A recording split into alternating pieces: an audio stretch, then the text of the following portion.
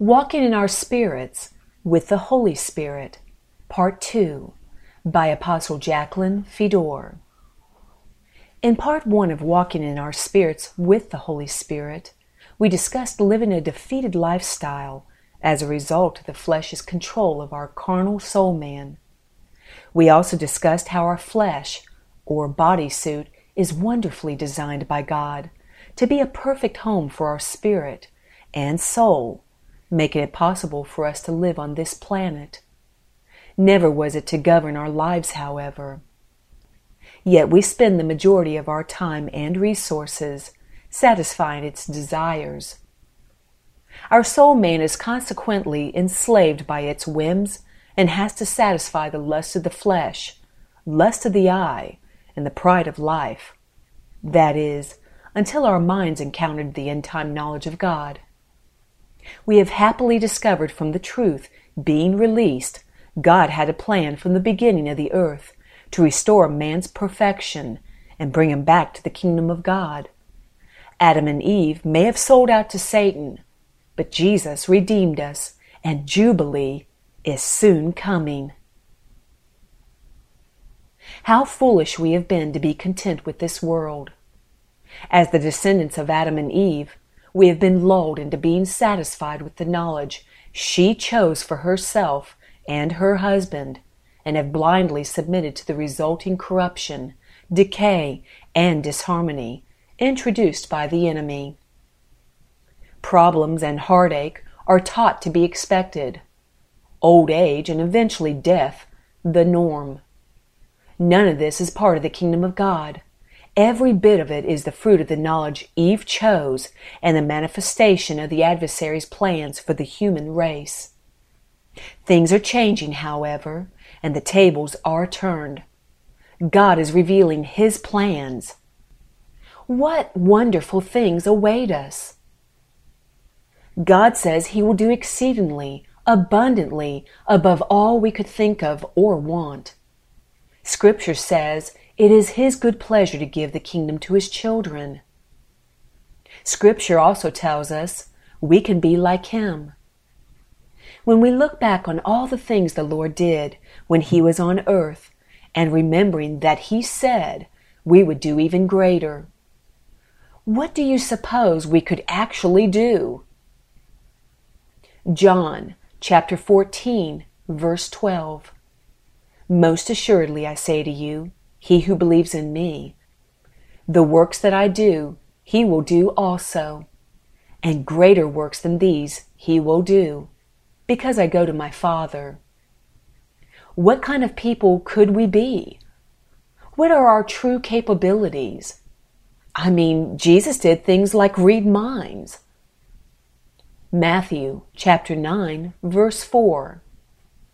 But Jesus, knowing their thoughts, said, why do you think evil in your hearts? Matthew chapter 12, verse 25. But Jesus knew their thoughts, and said to them, every kingdom divided against itself is brought to desolation, and every city or house divided against itself will not stand. I don't know about you, the reader, but I was taught mind reading was a cult and practiced by Satan's people, and not by God's family. But think about this. How many times have we known what someone was going to say before they said it, or finished a sentence for someone? Was this a leftover from something we were once able to do? Or, look how Jesus sensed things. How many times have we been around someone for the first time, yet we feel like we've known them forever, and immediately like them? Or the opposite. We have the distinct sense we don't care for someone we just met and do not have a clue why. Is this because we know things in our spirit that our soul man is not aware of? It would seem then our spirit man has capabilities that our soul man does not possess. The fact is, our spirit understands the spirit realm, whereas our soul understands this world, or the soulish realm. Since Jesus returned to the heavenlies, all the promises of God, although true and real, are in the spirit realm. That's why we're told to call those things that are not as though they are. They are. If we want the covenants of God and the promises to manifest in our everyday life, then we must learn to walk with our spirit man in the lead and renew our mind's database. Let me explain. The Word of God must replace the Adamic knowledge in our memory banks, because that thinking is in opposition many times to what God says. The world's knowledge is therefore faithless and causes us to doubt, making it impossible for the promises to come forth. The world's intellect makes us feel comfortable with how the world operates in lieu of being victorious in God's kingdom. When God says there is nothing impossible for us, the Spirit agrees and knows the kingdom laws to back it. But our soul will point out the impossibilities and can quote the laws of this realm to prove it. Our database, gathered from the world's knowledge, is much more complete and has endless failures on file to sway our soul man's search. The mind of Christ was filled with what the Father said. He was in the world, but no part of it, so he operated freely under kingdom laws. This means he was not bound to physical laws. His spirit controlled his soul and body. He freely walked on water, through walls, healed every kind of sickness, and delivered every kind of evil spirit out of all that asked. Yet he ate, drank, slept, rejoiced, was saddened, etc., because he was exactly like us, except his flesh did not control him. Hebrews chapter 2, verse 14. Inasmuch then as the children have partaken of flesh and blood, he himself likewise shared in the same, that through death he might destroy him who had the power of death, that is, the devil. We can't say he didn't have the same problems we have either. Hebrews chapter 4, verse 15 tells us, "For we do not have a high priest who cannot sympathize with our weaknesses, but was in all points tempted as we are, yet without sin." He walked in what he knew and remembered what the Father said. He did not even consider his flesh. He therefore could not be controlled by the enemy, as they have no power over a mind filled with the Word of God, nor a mind well versed in kingdom law. Until we are circumcised from this world's knowledge, however, circumcised from the mess man has created through his dead words, circumcised from the world's systems, and no longer conformed or assimilated into it, or people that resist God's truth, we will not be able to mentally tap into the spirit realm, nor the perfection of life it offers. There is no real victory in the world. Everything is crumbling. But here is the good news. All this can change because our spirit is connected to the mind of Christ. He clearly understands the sovereignty of God's laws and operates from the Word of God that is fed to our minds. We must grasp the fact that if we insist on hanging on to our intellect, gleaned from the world's knowledge, it will be our soul man that will respond to rationalize how to accomplish our desires. If we renounce that knowledge from the tree of good and evil and choose the mind of the tree of life, we will then have access to the capabilities God intended for His children, the heirs of His kingdom. How do we function through our spirit man? By being disciplined about what is fed into our hearts and minds. Trash concerning the world is largely what our minds are filled with, which is automatically processed by our soul man. Kingdom food is processed by our spirit man, causing worthwhile, faith-filled things to happen. What is in our heart forms our desire, as it is the seat of our will.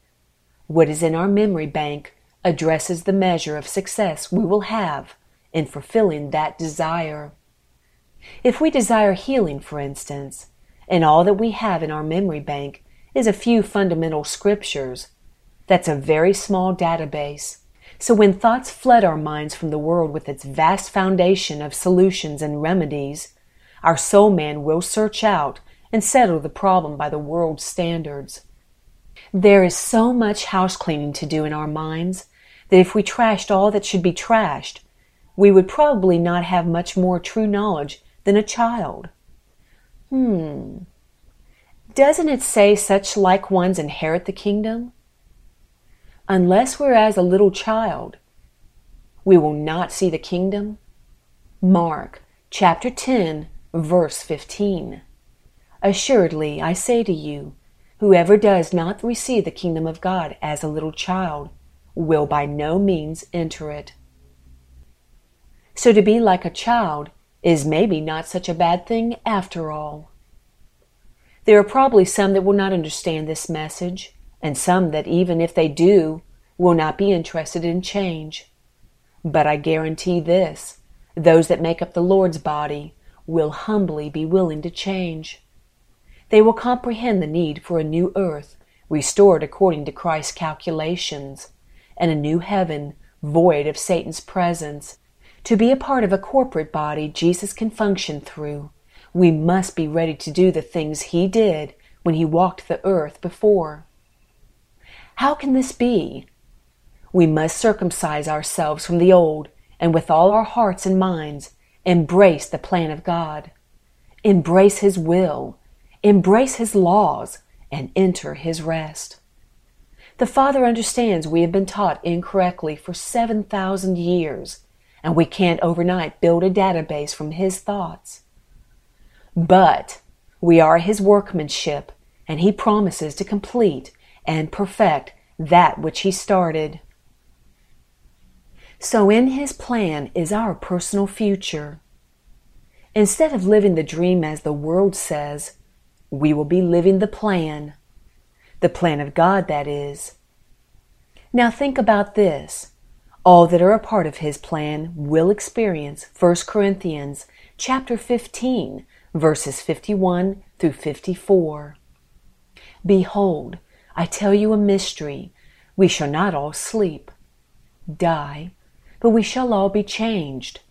In a moment, in the twinkling of an eye, at the last trumpet. For the trumpet will sound, and the dead in Christ, will be raised incorruptible, and we shall be changed. For this corruptible must put on incorruption, and this mortal must put on immortality. So when this corruptible has put on incorruption, and this mortal has put on immortality, then shall be brought to pass the saying that is written, Death is swallowed up in victory. Those that rest in the plan of God are the children of promise.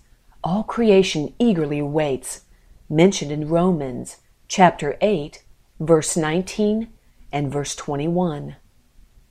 For the earnest expectation of the creation eagerly waits for the revealing of the sons of God, because the creation itself also will be delivered from the bondage of corruption into the glorious liberty of the children of God.